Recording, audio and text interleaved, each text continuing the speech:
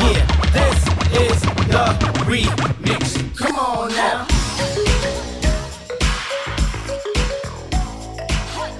Welcome back to Hunt with Bruce. It is episode numero dos. We decided to have an encore performance after how well it was received by the handful of people that actually listened last week. And by handful, you mean like baby hands handful. Still, yes, more than we had thought we're going to be tuning into the very first podcast. But first the worst, second the best. I think we're on to something good here. Let's keep the good times rolling. I totally agree. And, expectations were low going in because, of course, when they're low, then you can only exceed expectations. Right. It might be a little bit tougher this week because, last week we went into the podcast without me having to deal with the Saturday that I had there in East Lansing. But still, we had some great games, some upsets, some crazy finishes, and all around another great week of football to talk about. So other than the noon slot of games, which we'll get into here shortly as a recap, it was a sneaky good day of college football. I thought that after the noon games, I might be able to just coast and do some family things, but I found myself staying up till 10:30, 11 o'clock while Purdue was putting away and laying it down on Ohio State. Yeah, I didn't make it that long.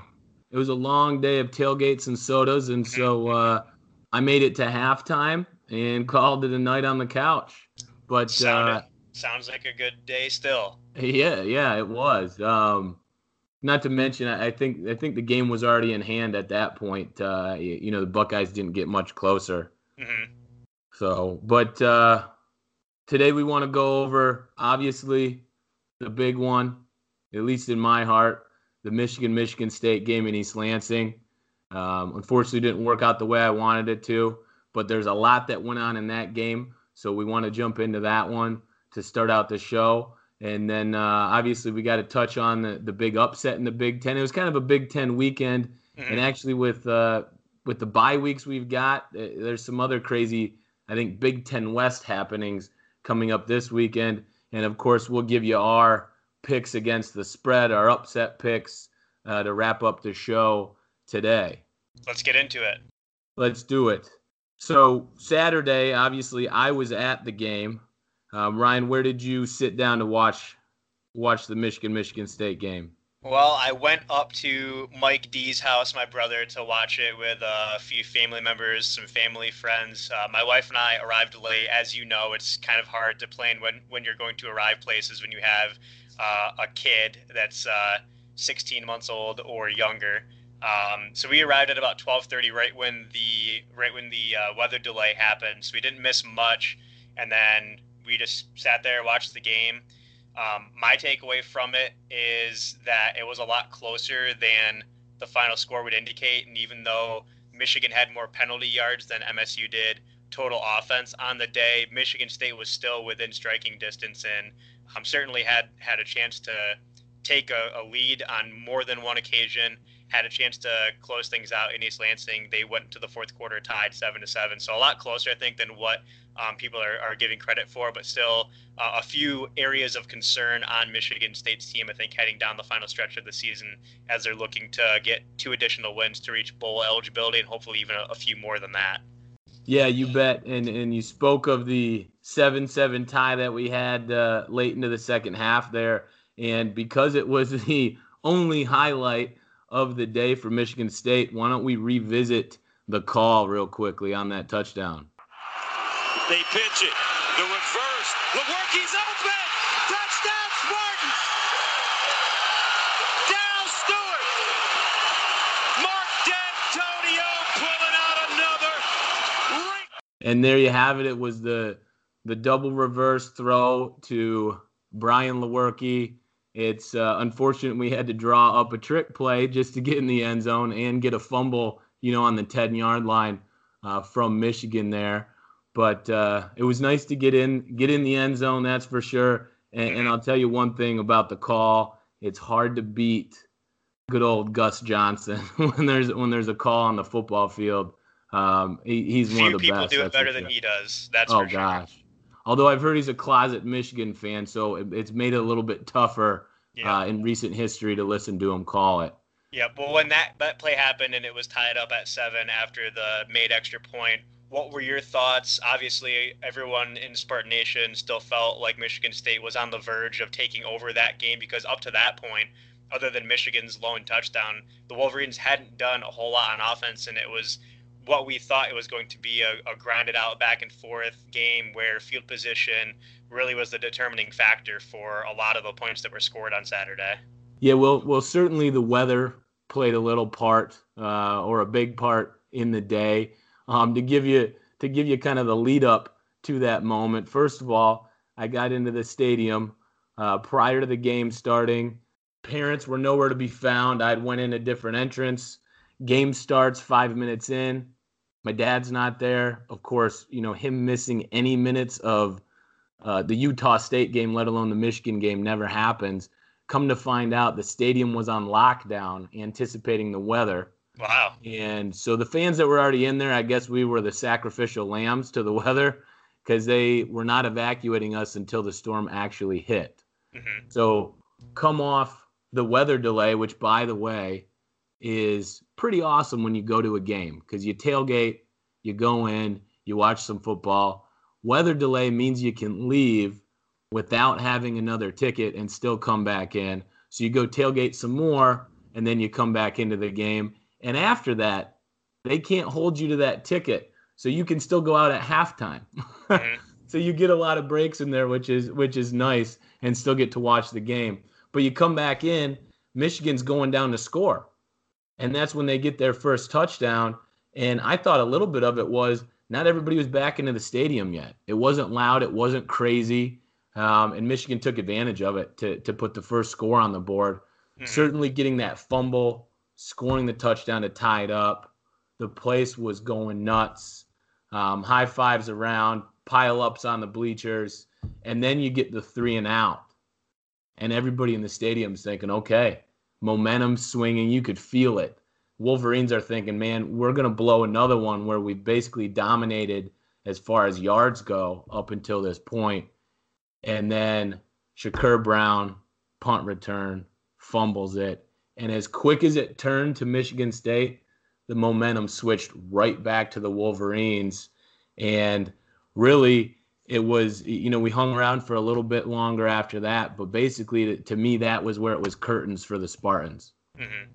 Yeah, I felt the same way. The momentum really started to shift there in the fourth quarter after it looked like Michigan State was right on the verge of possibly putting Michigan away. And like you said, there have been many instances over the past few seasons where if you look at the game on paper afterwards, Michigan was the benefactor or the dominant team, but right. For whatever reason, whether it was a fluke play in 2015 with the fumbled punt snap or what have you, Michigan State did just enough to come away with a victory, and they were certainly within striking distance. I think all day on Saturday. They do lose by 14, of course, but at the end of the day, still a team that has a lot of fight and a lot of spirit in them, and I think with that, it should carry them into the next few weeks. I certainly wouldn't count Michigan State out of reaching a decent bowl game still at this stage.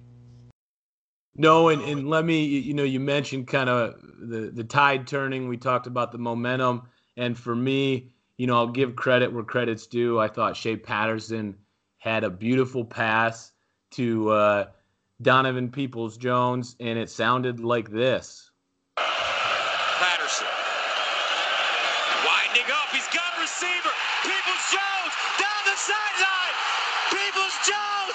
Touchdown, Wolverines. 79 yards. And Gus Johnson for you. Yeah. And that was a killer because not only, I don't know if you would have turned around sooner, if you could have tipped it, but then to miss that tackle when you could have had him down at like the 40 to 50 of Michigan State's side, that's a backbreaker. Yep. And I was even actually impressed with the play calling late in the game with Higdon getting the lion's share of the carries out of the Michigan backfield. There were a few plays, I believe even on third down late in the game when Michigan maybe only had a 7-point lead and they were trying to milk the clock, where Patterson would do a read option and he'd pull the ball back in and take it for a first down. I was impressed not only with his arm but with his legs, and he certainly has come quite a ways since game one in South Bend. Yeah, definitely some good play calls there between Higdon and Patterson, both using their legs to get some key yardage, key first downs. I will say one thing, from past wins, Michigan State has kind of had luck on their side when it comes down to some big plays. And I think two of the biggest plays for Michigan outside of the scoring plays were the tipped passes on third downs that ended up in Gentry's hands on one, and I can't remember who caught the one in the first half that ultimately led to that first touchdown drive. But both of them end up leading to touchdown drives, and sometimes that's just the way it goes. That's the way the cookie crumbles. That's right. So, heck of a game. It's hard to be mad about the game itself because it was well played. Michigan's defense is just, as tenacious as advertised. The linebackers were great. If you're mad about anything as a Michigan State fan, or depending on, what you believe as a Michigan fan, it was probably the pregame antics that we saw.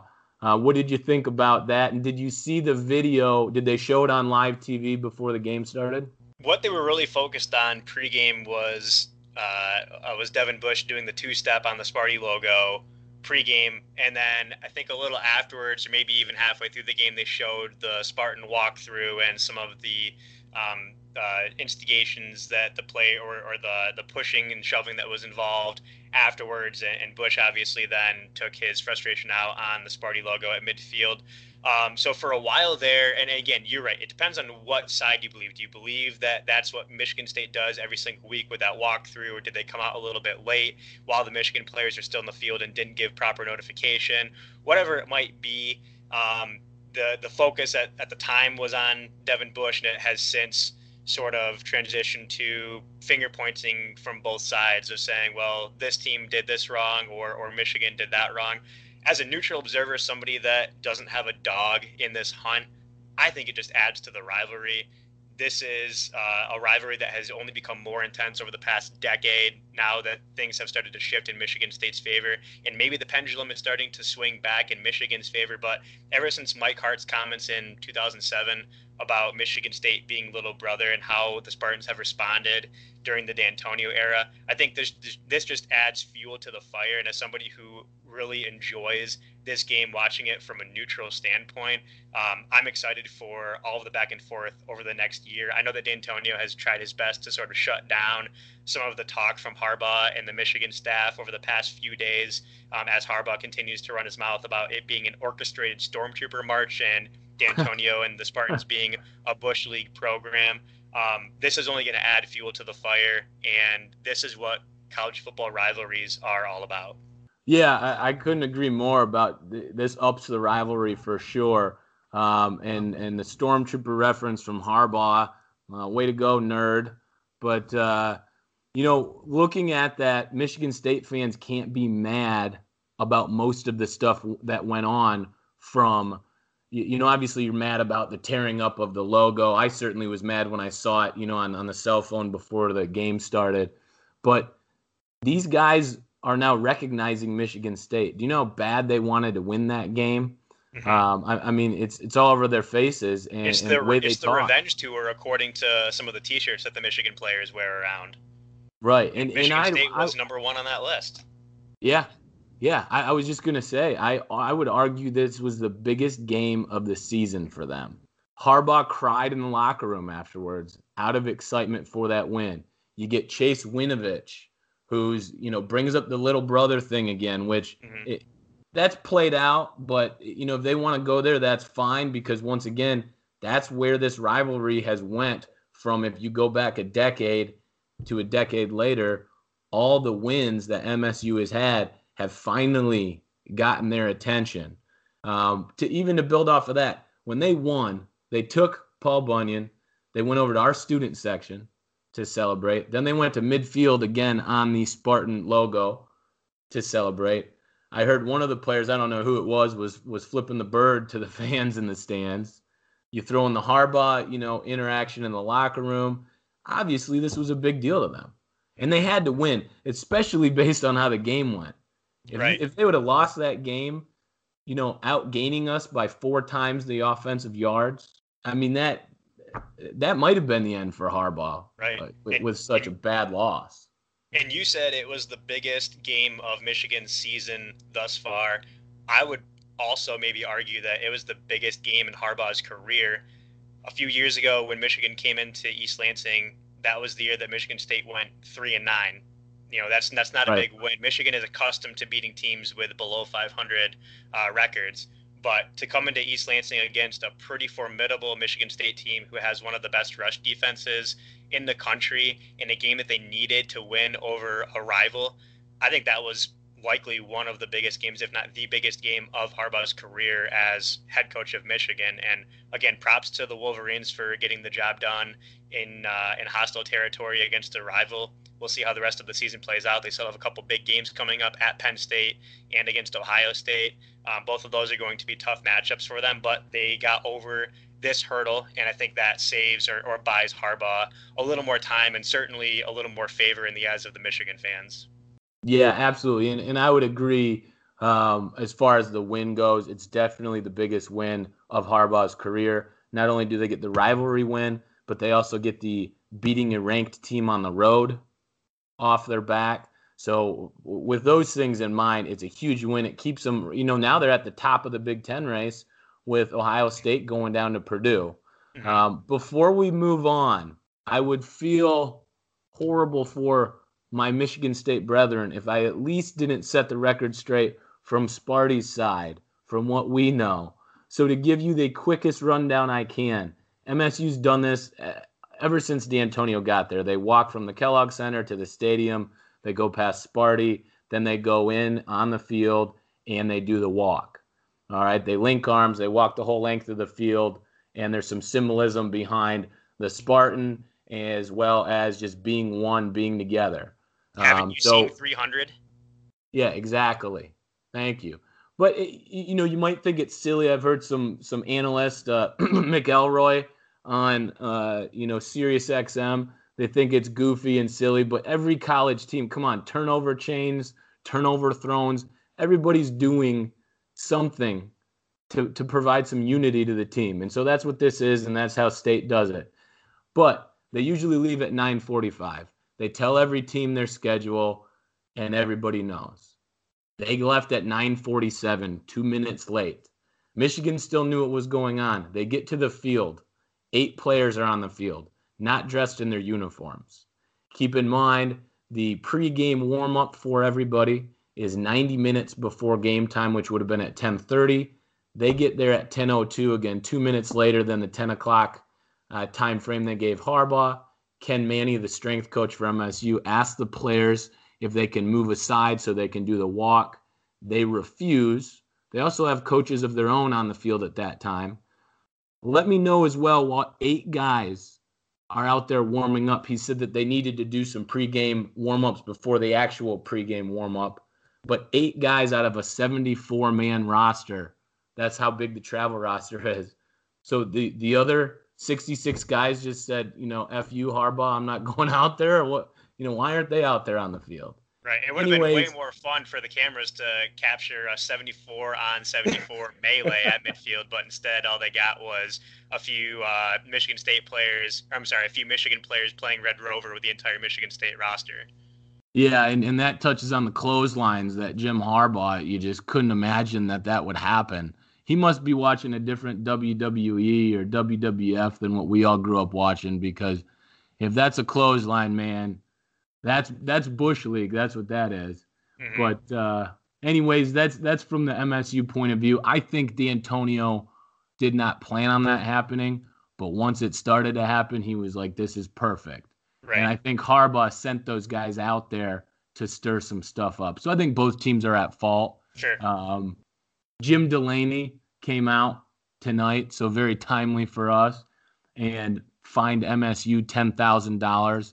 and reprimanded good old Jimmy and Devin Bush. So I don't know what the reprimand was. Probably, a little slap on the behind. But I guess Delaney's siding with the Wolverines, at least on this one. No surprise here, though. Yeah, no surprise there. What I will say in closing on this subject, because I know most Michigan State fans are probably of the same mindset as Mark D'Antonio, let's squash this topic. Let's move on. We have Purdue coming up on Saturday in a pretty big Big Ten game, big conference game for both opponents. But Jim Harbaugh, Mark D'Antonio is clearly still in his head. Michigan State is clearly still in his head. Rather than moving on and saying how proud he is of his team for accomplishing one of their goals they set out for the year, he's still harping back on some of these pregame antics. He could be looking ahead on the bye week on what they have left to do in the Big Ten, but Michigan State, they are the devil on their shoulder, and I think will continue to be as long as Harbaugh is coaching, and he's kind of proven to everybody that he's a mental beta. Yeah, well, I wouldn't put it past Harbaugh, though, with a bye week to be thinking, I want to keep Michigan State's mind on the game that already happened as long as I can this week, because obviously there's a big test with the Boilermakers coming to town this Saturday after they just knocked off Ohio State. Mm-hmm. And MSU, there's rumors that, I don't think they're rumors anymore. I think it's fact that Lewerke was hurt in the Michigan game. No excuse. They still, they shouldn't have won the game. But he didn't throw in practice all week leading up to the game. He might not play against Purdue. Felton Davis tears his Achilles in the first half of the game over the weekend. We've still got a bunch of other guys coming back from injury. LJ Scott should be, all right. I don't think he re-injured anything in the Michigan game. But, you had mentioned, where does MSU go from here? They've got some big games with Purdue. They've got Ohio State and Rutgers. Those are all home games. And then they got to travel to Maryland and Nebraska, which, shouldn't be tall tasks, although Nebraska had a great showing getting their first win against Minnesota. But if you don't have your key players, every game outside of Rutgers is tough, isn't it? I agree. I think even looking at the schedule, going to Maryland, going to Nebraska has been impressive the last few weeks with what they've been able to do on offense. Last week was the first time against Minnesota, I think, all year that they really stopped anybody defensively. But if they continue to put up 500-plus yards and Adrian Martinez continues to play at a high level for such a young freshman quarterback, that game could be tricky. Maryland has already proven they can knock off top opponents like they did in week 1 against Texas this year. And then Ohio State coming to town, Purdue coming to town this weekend. None of the games outside of Rutgers, like you mentioned, are gimmies, but I do think Michigan State, with the talent that they have, with the rush defense that they have, regardless of the injuries they've accumulated throughout the year, they can still certainly navigate or find a way to reach bowl eligibility. Right now, I actually have them projected to face Kentucky in the Outback Bowl on New Year's Day. So I'm still fairly high on Michigan State for the remainder of the year, even if they sit at a 4-3 record right now and things are looking a little gloom and doom for Spartan Nation. Well, I hope you're right, because if we get a New Year's Day game, that's all I could ask for right now with the injuries, with some losses we shouldn't have had. I think that would be perfect, and it'd keep us on the map, I think, going into next year. So that would be great. Let's transition now. And it'll give you a reason to wake up on New Year's Day. Yeah, right? Instead of just watch everybody else have fun. Right. But let's transition now to their opponent, Purdue, who had a massive, massive blowout win over the Buckeyes. And if you watch the game, there was one play. There were a lot of big plays, but there was one play where a true freshman, is it Rondell Moore? Rondell Moore, yep. Had a run where he went into beast mode, and we've got the noise for you here. They work the play clock all the way down. It's Moore in motion. They get it to him. Moore in space. A burst of speed. A first down for Purdue. He's still going. Moore. Cuts back. Touchdown. The only problem with that clip is that Gus Johnson was not announcing it. Yeah, I agree with you. That run was just, it was ridiculous. So cool. But what in the hell happened to them? to the Buckeyes.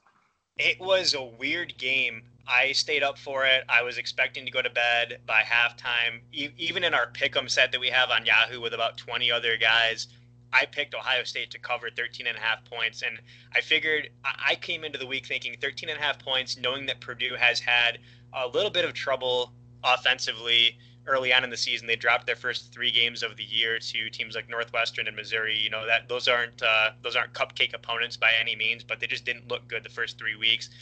Coming into Ohio State, they were on a 3-game win streak, but it was one of those games where Purdue was up by halftime. I was just waiting for the Buckeyes to get back into it, get into some type of offensive rhythm, make a few key stops. It just never happened. Ohio State had 5 red zone trips. They only converted on 2 of those red zone trips. They had a 40% red zone conversion against the Boilermakers on Saturday night. That was their lowest on the year. They just couldn't punch the ball in. They gained 546 yards of offense compared to Purdue's 539 yards of total offense. But when it came time to put the ball in the end zone or make a key stop, they couldn't get it done. Whereas Purdue, they were capitalizing on every single opportunity they had with playmakers like Rondale Moore. Yeah, I should have known you were going to have those stats because they're crazy for that game. Like you said, Ohio State outgains Purdue. They have more time of possession. They have more first downs than Purdue. The only thing they lost in, besides the score, was they had 1 turnover to Purdue's none. Granted, that turnover was a pick 6, so it put some points on the board. But gosh, you would have thought at least this game would be closer than 4 touchdowns. Sure.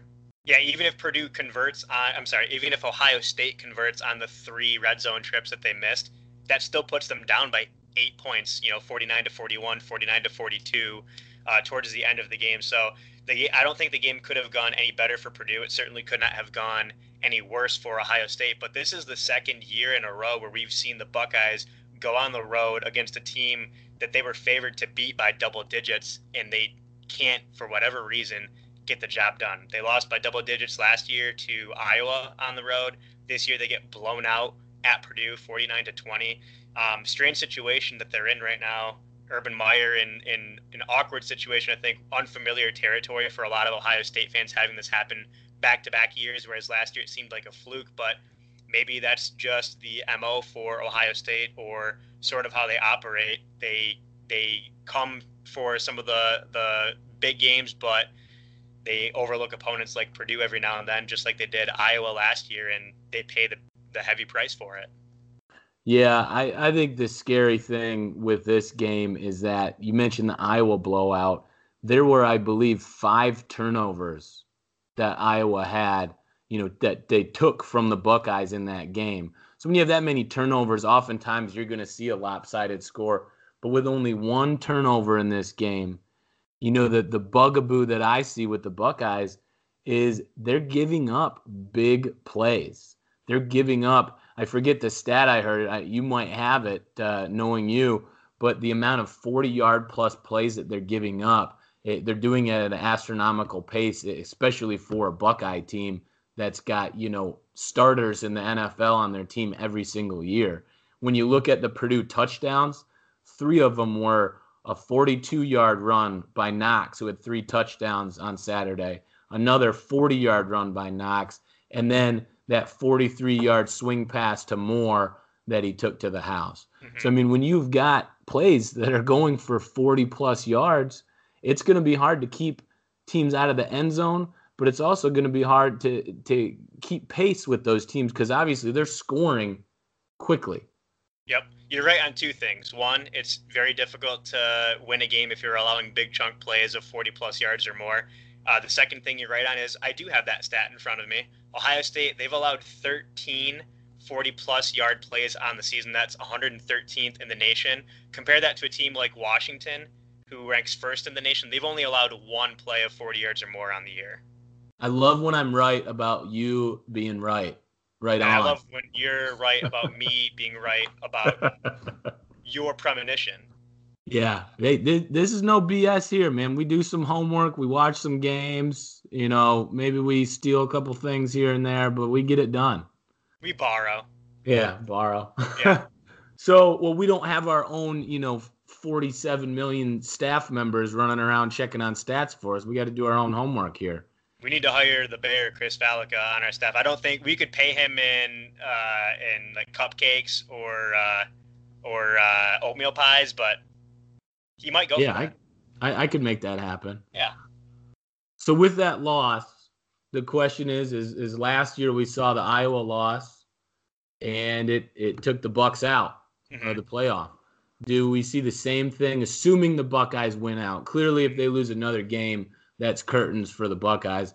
But if they win out, they clip Michigan and they clip Wisconsin, Iowa, Northwestern, Purdue, which I think we'll get into here in a second, get into the West for a second.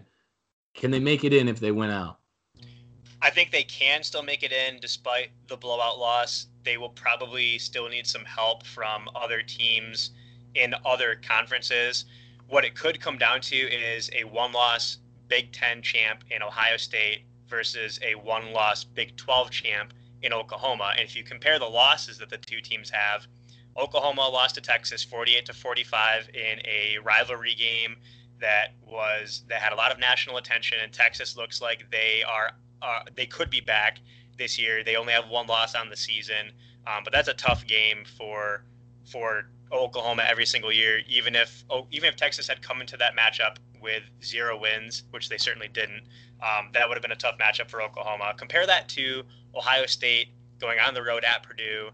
If they had lost that game by a field goal or a touchdown, you may be able to make the case that it's a comparable loss to Oklahoma dropping one to Texas. But the fact that they lost by 29 points on the road, they're going to need help elsewhere. We like to say teams control their own destiny.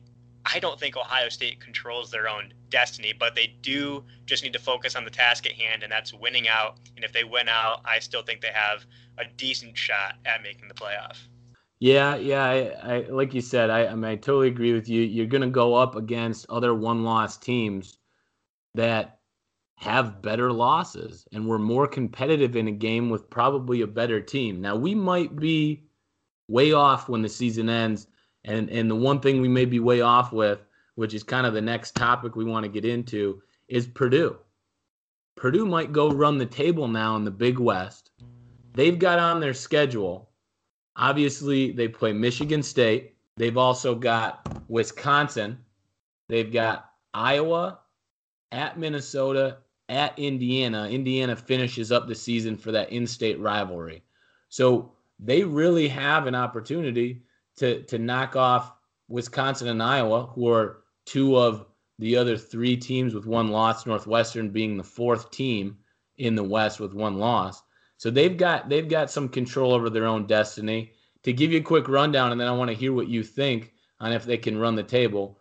Wisconsin's got Northwestern this weekend, Purdue, Penn State, and then a rivalry matchup with Minnesota at the end of the year. They've also had one of the craziest away game slates in the Big Ten. At Michigan, Iowa, Penn State, Purdue, and Northwestern, by the way, which is that's a tough road. Then you've got Northwestern, who's going to have Iowa, Minnesota, Wisconsin, and Iowa's got Purdue, Northwestern, Nebraska. Now there's a couple other games in there because obviously we're not down to 3 games left. But if Illinois or Rutgers showed up on their schedule, I did not mention them for the obvious reasons. So we've got basically it's a round robin with these 4 one-loss teams in the West. I had mentioned I thought Iowa would come out on top. After seeing Purdue against Ohio State, even if they don't beat Michigan State, I still could see them winning it, and I'd like to think they could win out. I actually think they'll beat Michigan State. So, I'm on the bandwagon. Boiler up. I'm there. I'm with you on Boiler Up. I'm a big fan of Purdue right now. Maybe you don't want to say that until after this weekend, after the game in East Lansing. But it's okay. Yeah, it is what it is, right? But after the Michigan State game, so you had mentioned their remaining schedule. They go at Michigan State this week. Then they have Iowa, at Minnesota, Wisconsin, and at Indiana. Their 2 toughest games they have remaining in the schedule against 2 ranked teams in Iowa and Wisconsin. They're both at home. And if Ohio State is any indication, maybe West Lafayette is a difficult place to play the way that the Boilermakers have been playing lately. They started off their 4-game win streak with a home win against Boston College.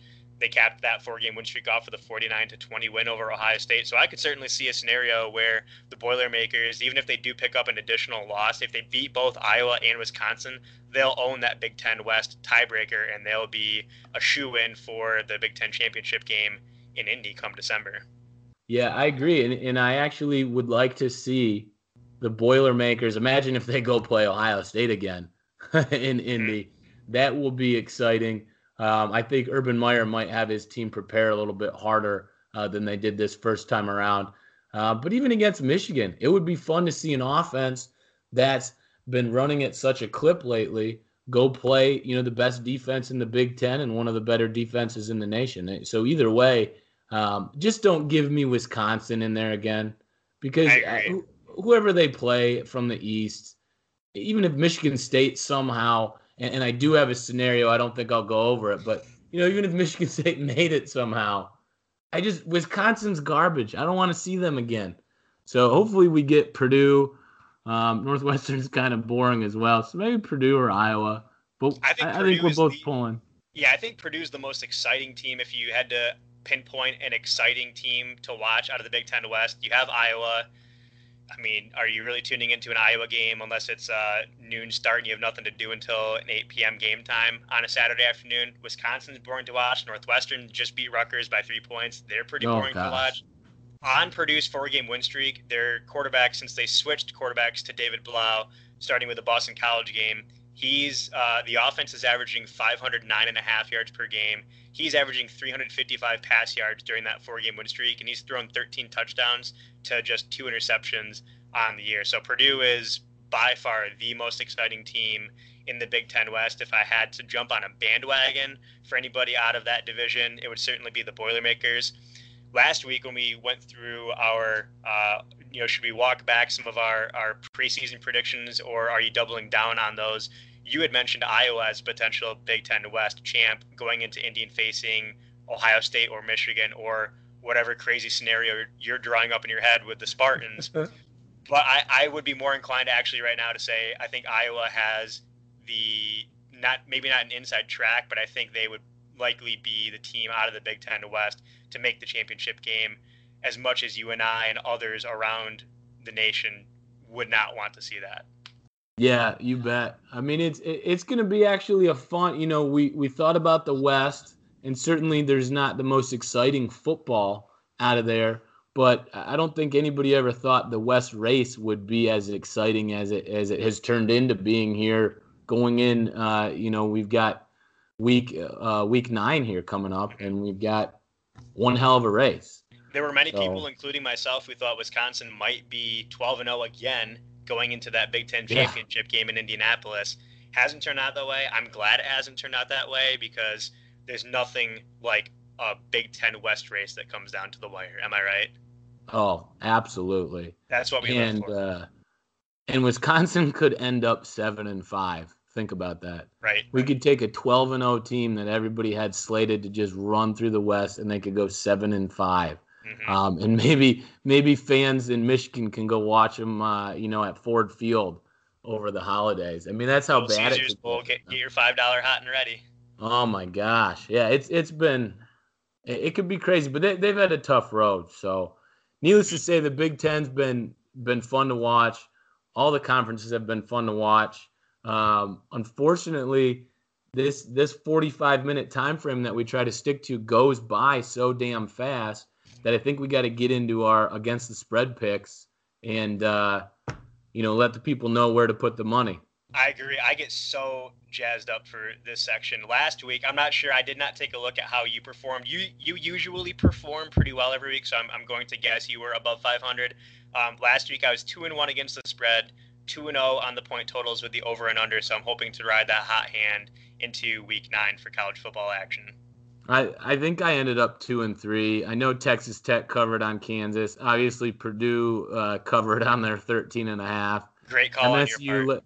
MSU let me down. Northwestern really let me down, and then Penn State let me down. They all came out and laid big eggs, and at least for Wildcats and Nittany Lions, their teams came out with the W. So, Yep. But to start, I've got this one's going to be on my upset picks. It's a hot take here, not really maybe, but Arizona State at USC, they're getting 6.5 points, and it's my understanding that the first string JT Daniels and the second string, who does not have a name, or I just don't know it, is also hurt. So USC's got their third stringer running out there. I just don't see that going very well for the Trojans. So I'm going to take Arizona State to cover. And as I mentioned, they're going to be in my upset pick. So I think they're going to win that game outright.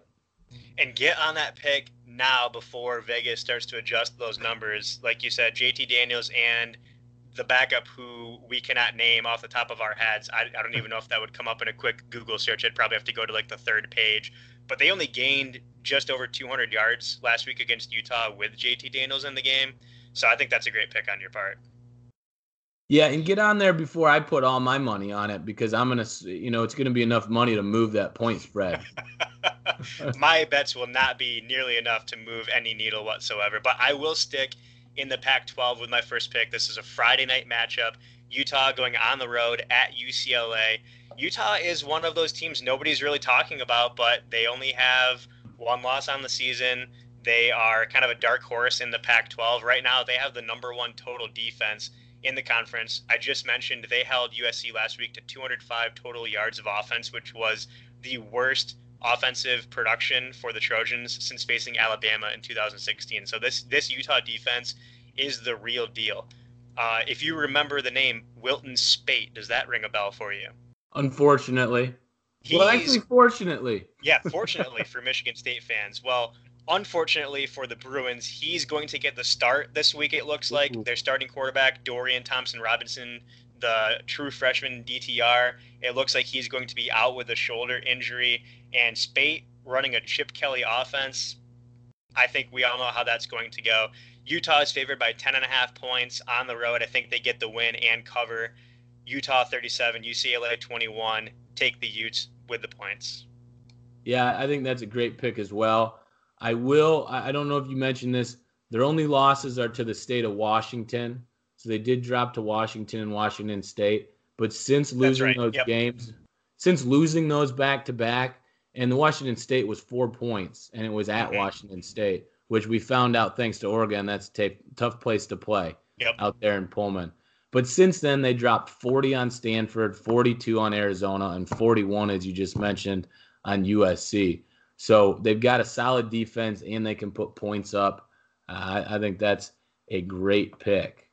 I'm going next to the biggest matchup, I think, of the weekend, unless you're trying to stay inside the Big Ten. And I'm going with the biggest cocktail party there is, Florida, Georgia. Florida's welcoming in the Bulldogs. They're getting 7 at home. I told myself not to put too much on that blowout that Georgia had against LSU, but I just think it's one of those years. Every coach has a magical season. Not every coach, I'm sorry, but every season we have a coach that has a magical season, and I think that's Dan Mullen this time around.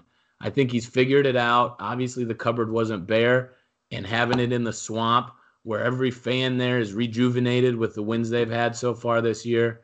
The SEC East is on the line. So I think Florida at least keeps it close. I don't know if I can call the upset on this one, but I think it'll be a barn burner. Mm-hmm.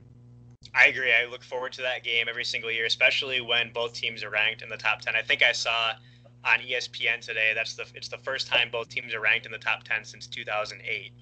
Wow. And the biggest cocktail party, Florida, Georgia. If you're a huge college football fan like you and I are, I think that has to be on everybody's bucket list to attend at least one of those rivalry games in their lifetime. Oh, absolutely. I might have to wait 18 years till the kids grow up, but would love to get out to that game. Now, a game that you could easily attend this weekend would be Army at Michigan, Army at Eastern Michigan in good old Ypsilanti. That game is my second pick of the weekend. Eastern Michigan right now favored by 2 points. I'm a little skeptical of that line. I'm not sure quite what the desert is thinking. Obviously, there are much smarter people making those decisions out west than me sitting here doing a podcast on a Wednesday evening at 10:15 with my good buddy Bruce. But Army leads the country in rush attempts per game. They attempt about 67 runs a game. They also lead the country in time of possession, just over 39 minutes a game they hold on to the ball. They're also fourth in the nation in third down conversion, just over 53% of their third downs are converted into first downs. I think that's a huge difference maker here. They control the ball. They move the chains on third down. They're not going to hit you with big plays, but they are going to move the chains and keep the opposing defense out there on the field as long as possible, and that wears down a defense over the course of 4 quarters in a game. Army's quarterback, who missed last week's game against Miami of Ohio, Kelvin Hopkins Jr., he's expected back this week, and the formula is simple. Take care of the ball, win the time of possession battle. I think Army gets a W here.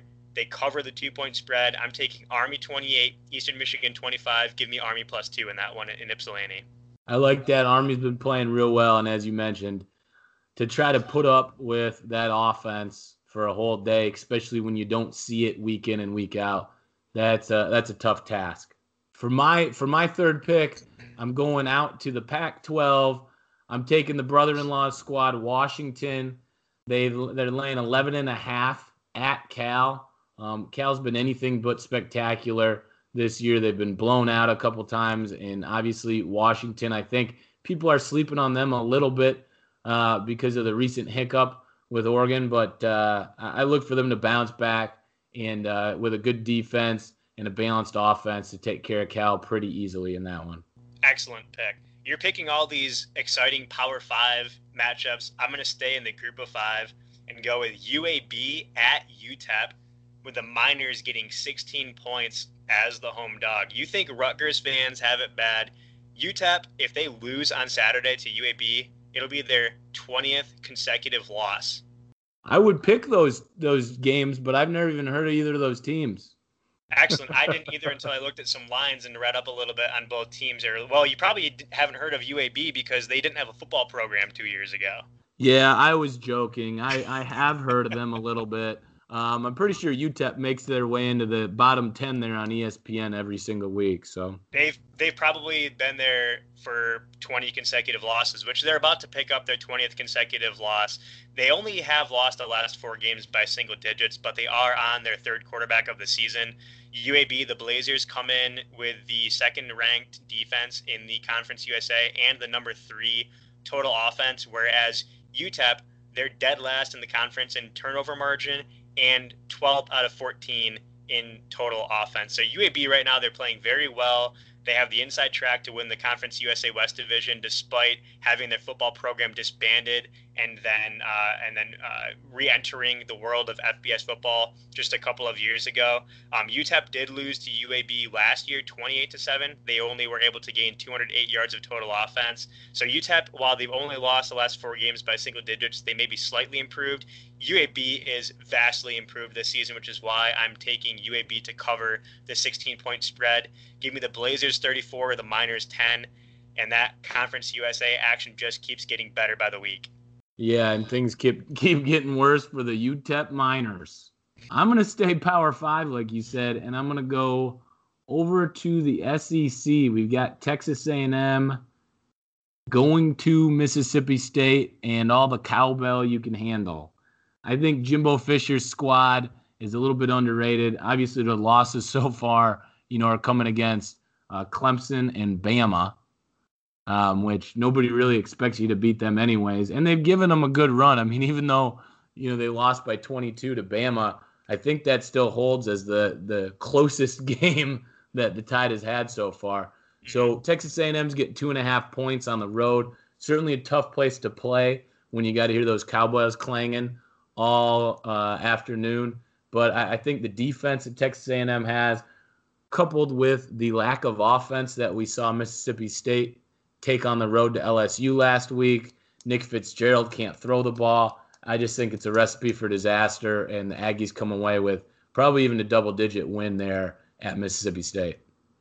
I actually had this game typed up, written down, researched everything, and I also took Texas A&M to cover the spread, but I erased it in order to put in what I thought was a more valuable play, an easier play for our bettors who are looking to get down with some money, maybe win a little cash this weekend, and that's Boise State at Air Force. Air Force, they are getting 9.5 points at home. But the Falcons have been Boise State's kryptonite over the last few seasons. From 2014 to 2016, the Falcons actually won 3 straight in the series, and they are 3-3 all time against the Broncos, which I did not know until I researched it at about 5 o'clock this evening when I was getting ready for dinner. But both defenses, they're allowing right around 345 yards per game. The big difference in this one, I think, is that the Broncos, they have the upper hand offensively. They're averaging about 480 yards a game in total offense compared to Air Force, where they're averaging about 385 yards a game. So even though Air Force, they do like to control the clock and they have the number 1 ranked team in terms of time of possession in the Mountain West, they are going to be without their career rushing leader, Ronald Cleveland, who looks like he may miss significant time, possibly even the rest of the season, with a leg injury. And given Air Force's recent success against the Broncos, I don't think this is going to be a conference matchup that they're going to overlook. So I'll take Boise State to lay the points, 9.5. Give me the Broncos 37, Falcons 24. Nice. I actually was looking at on our pick'em, wondering which way I would go. So maybe I'll take a page out of your book and go ahead and pick the Falcons. Or fade me hard and go the other way.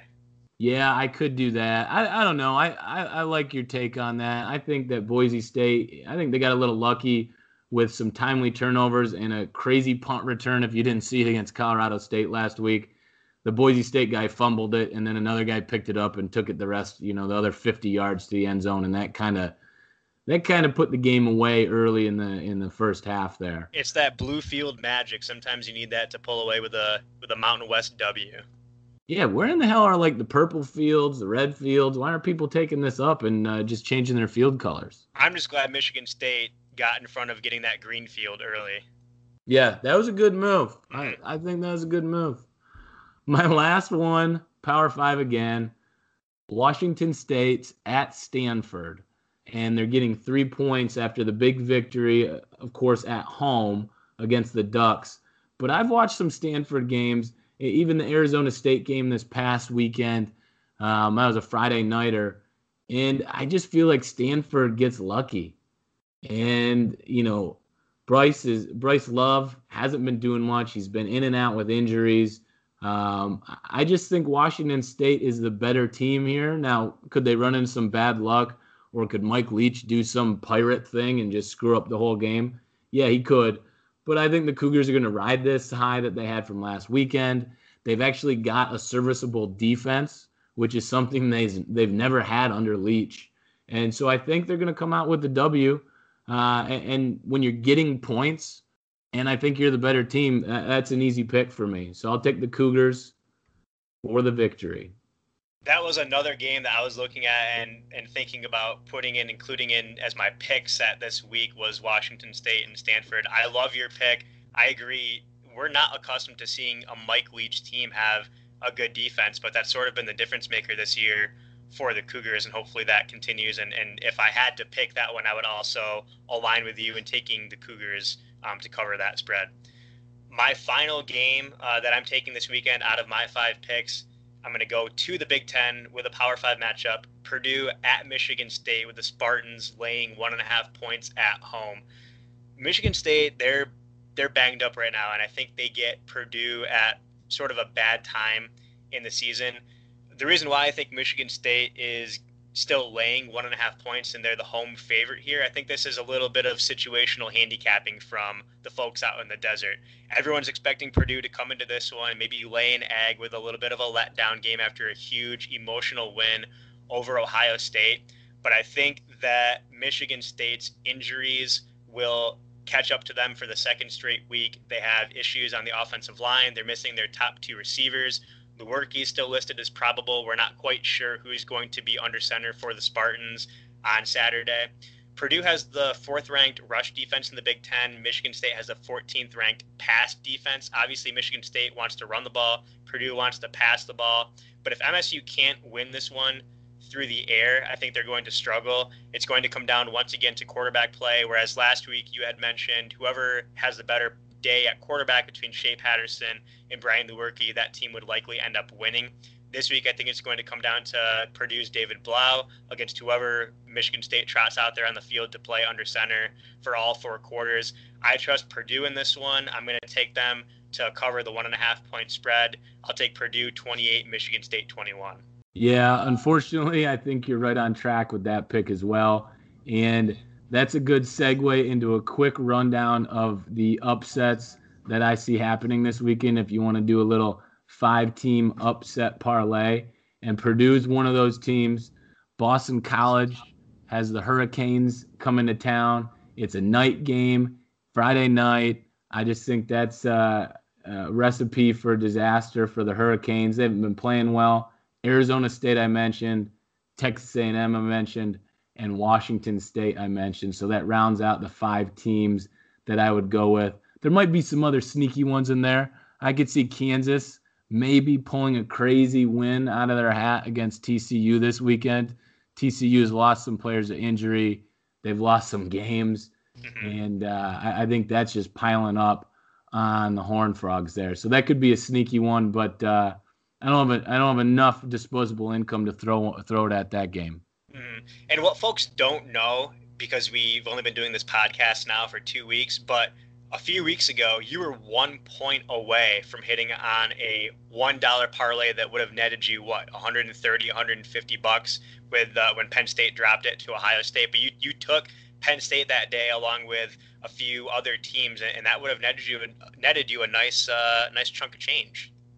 Yeah, I always throw the $5 one out there just for bettors, and I think that was, closer to $700. So I've missed a couple here and there. I had one last year where Stanford had to beat San Diego State by 3, and I would have won $800. And sure enough, I wake up midway through the night, and San Diego State pulled it out. So that's why it's gambling. And I've told everyone that I can, it's $5. Listen to Baruchi's Bovada parlay of upsets. If you're crunched for cash, you can't afford the $5, skip out on that caramel macchiato cappuccino from Starbucks on a Friday. Put that $5 where that money is going to, at some point, hit and have a huge return on investment. But I love the parlay of upsets every single week, and I think you might be onto something this week with your 5 picks. You got it. Get that money. Was that the soundboard? Oh, you betcha. Oh, that's a beautiful sound right there. Cha-ching! Just know that week in, week out, we're trying to upgrade, get better, and make it better to listen to for everybody that's tuning in, which we already decided was 5 or 6 people maybe. But you're right. It's just like your favorite college football team. It's about improving week to week, and at the end of the year, hopefully you have a good product that you can look back on and be proud of. That's right. And so we'll wrap up with one request from people listening. We do want a theme song, but we don't want to decide on it. So if anybody has a good idea, suggestion for what we should roll into each episode with, we welcome it. So please let us know. You can say something on the blog site, huntwithbruce.com. If you have our numbers, shoot us a text, Facebook, whatever works. But we'd love to hear from anybody that's listening. What would be a good theme song? And don't leave that decision up to us, because that's probably one that we wouldn't make very well. Yeah, no, you don't want us to make it. It won't be a good one. It'd probably be the Michigan State fight song. Yeah, or until further notice, we're living off of Girl Talk, so that's what's going down. But thanks for tuning in. Hopefully you got some good info and relieved some stress, Michigan State fans, from that tough loss on Saturday. Hunt with Bruce out. Later. Holla back, youngin'. Go ahead, baby. Holla back. Go ahead, baby. Let's go.